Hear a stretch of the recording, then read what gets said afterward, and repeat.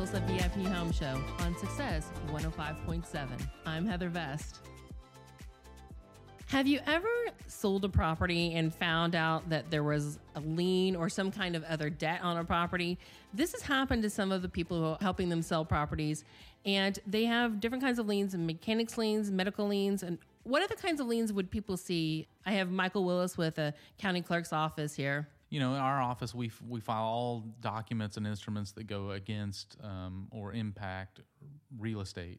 And so we get material, mechanicman liens filed all the time from companies that do all types of work on properties, whether it's a home builder or a driveway contractor, roofing contractors. And these all fall under mechanics lien. So the word mechanic isn't like on your automobile that they're fixing. Correct. It's just a legal term. They're classified that way in the state statutes, but it's a mechanics lien that gets filed.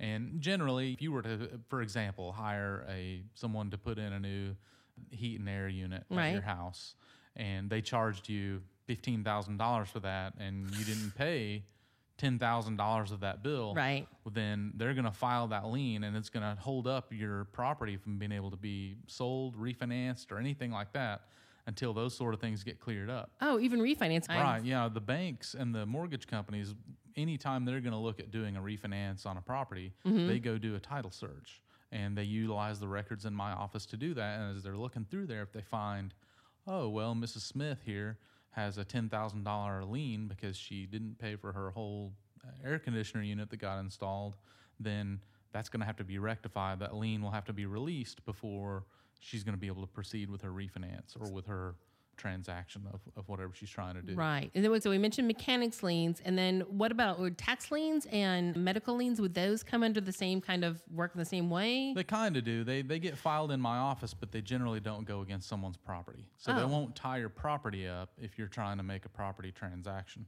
But they do get filed against your individual person. And any time that happens, whether it's a tax lien from the Oklahoma Tax Commission or the Internal Revenue Service at the federal government, they send us lots of stuff every week. In fact, today we probably got a big old stack of a couple hundred of those liens that come in, and they get filed, and we send the notices out to the folks that are impacted. And those aren't just property taxes. We're talking about if for some reason I didn't pay my income taxes. Correct. Or can I think of any other taxes that I might have? Yeah, sometimes we get them on things like car tags, those sorts of things. Okay. But mostly it's income taxes. Mostly it's income tax items coming in from the IRS and the Oklahoma Tax Commission, or a delinquent bill from a medical provider like a chiropractor or a doctor or a dentist or something like that. So we get those in the office a lot. When those are filed, by law, we have to give notice to the person that is impacted or the person that's being filed against. And so that notice would come in certified mail. But a lot of the times people forget about these things and they kind of let them go, and then they find out that they're trying to do a credit application or sell their house or buy a house or something like that. And then it's sort of the last minute they have to get all these things cleared up, and it can cost them a lot of money. Right, and that would take from the proceeds when they sell their property, obviously. And these are forms that people would find online at your website and as you have in your office too? Yeah, they are on our website. We have the statement of material and mechanics lien. And we also have the release. So if you're a service provider, such as a heat and air contractor or plumber or any sort of contractor like that, you can utilize those forms that are on my website at countyclerk.tulsacounty.org under our forms tab, and you can utilize those if they work for you. A lot of people have their own form they have set up. We just have specific types of information that has to be on those. Right. But then they come in and get filed in our office, and we handle it from there, and hopefully it gets resolved for the homeowner and the contractor eventually. So simply, I mean, somebody who's a small business owner could come in and they were like, okay, somebody didn't pay for me to install windows on their house, and they shorted me, and we agreed to this. I have a contract. They would come in and file that form. Okay, the person receives it in the mail and goes, you know what, I forgot to pay that or what have you. They can do the release after that. Correct. Okay. When the person fulfills the lien, when they pay for the debt that is owed, then it's incumbent upon that contractor to release the lien. When they release the lien, then that comes off of the title, if you will, Right. to their property. And what if for some reason I had the window contractor who came in, he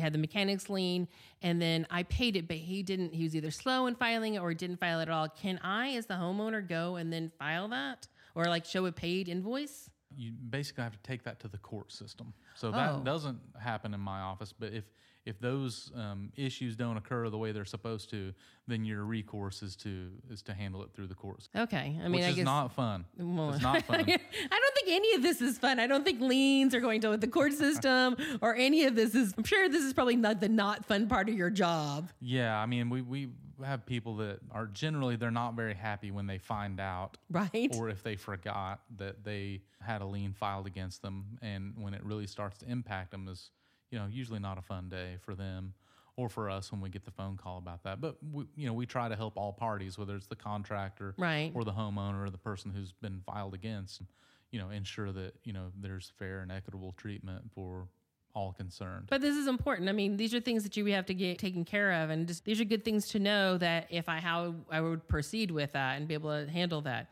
Tell me about how you said the medical liens doesn't follow the land itself. It follows the person. How does that work? Selling their house, I guess it would be paid off at the medical lien, or does it? It really wouldn't attach to the property at all, because generally if there's a lien filed against a property, Right. it has that property's address, legal description, all the things that are part of the title of the actual property. Right. If I go and don't pay for my dentist's bill, then they don't have the recourse to file that against my property, but they can put it against my person. Right. And so they can come in and file those liens. The same notice goes out.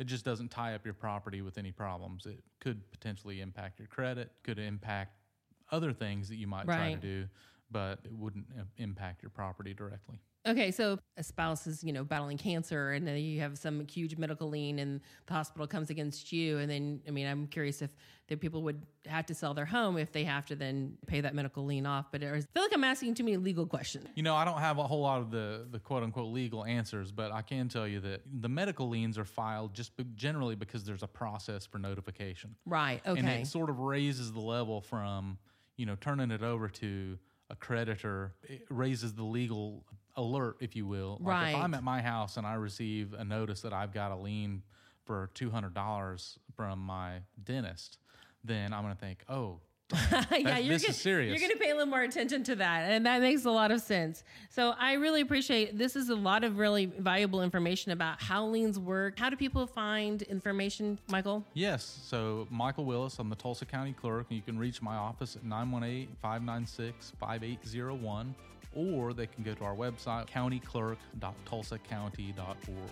You're listening to the Tulsa VIP Home Show on Success 105.7.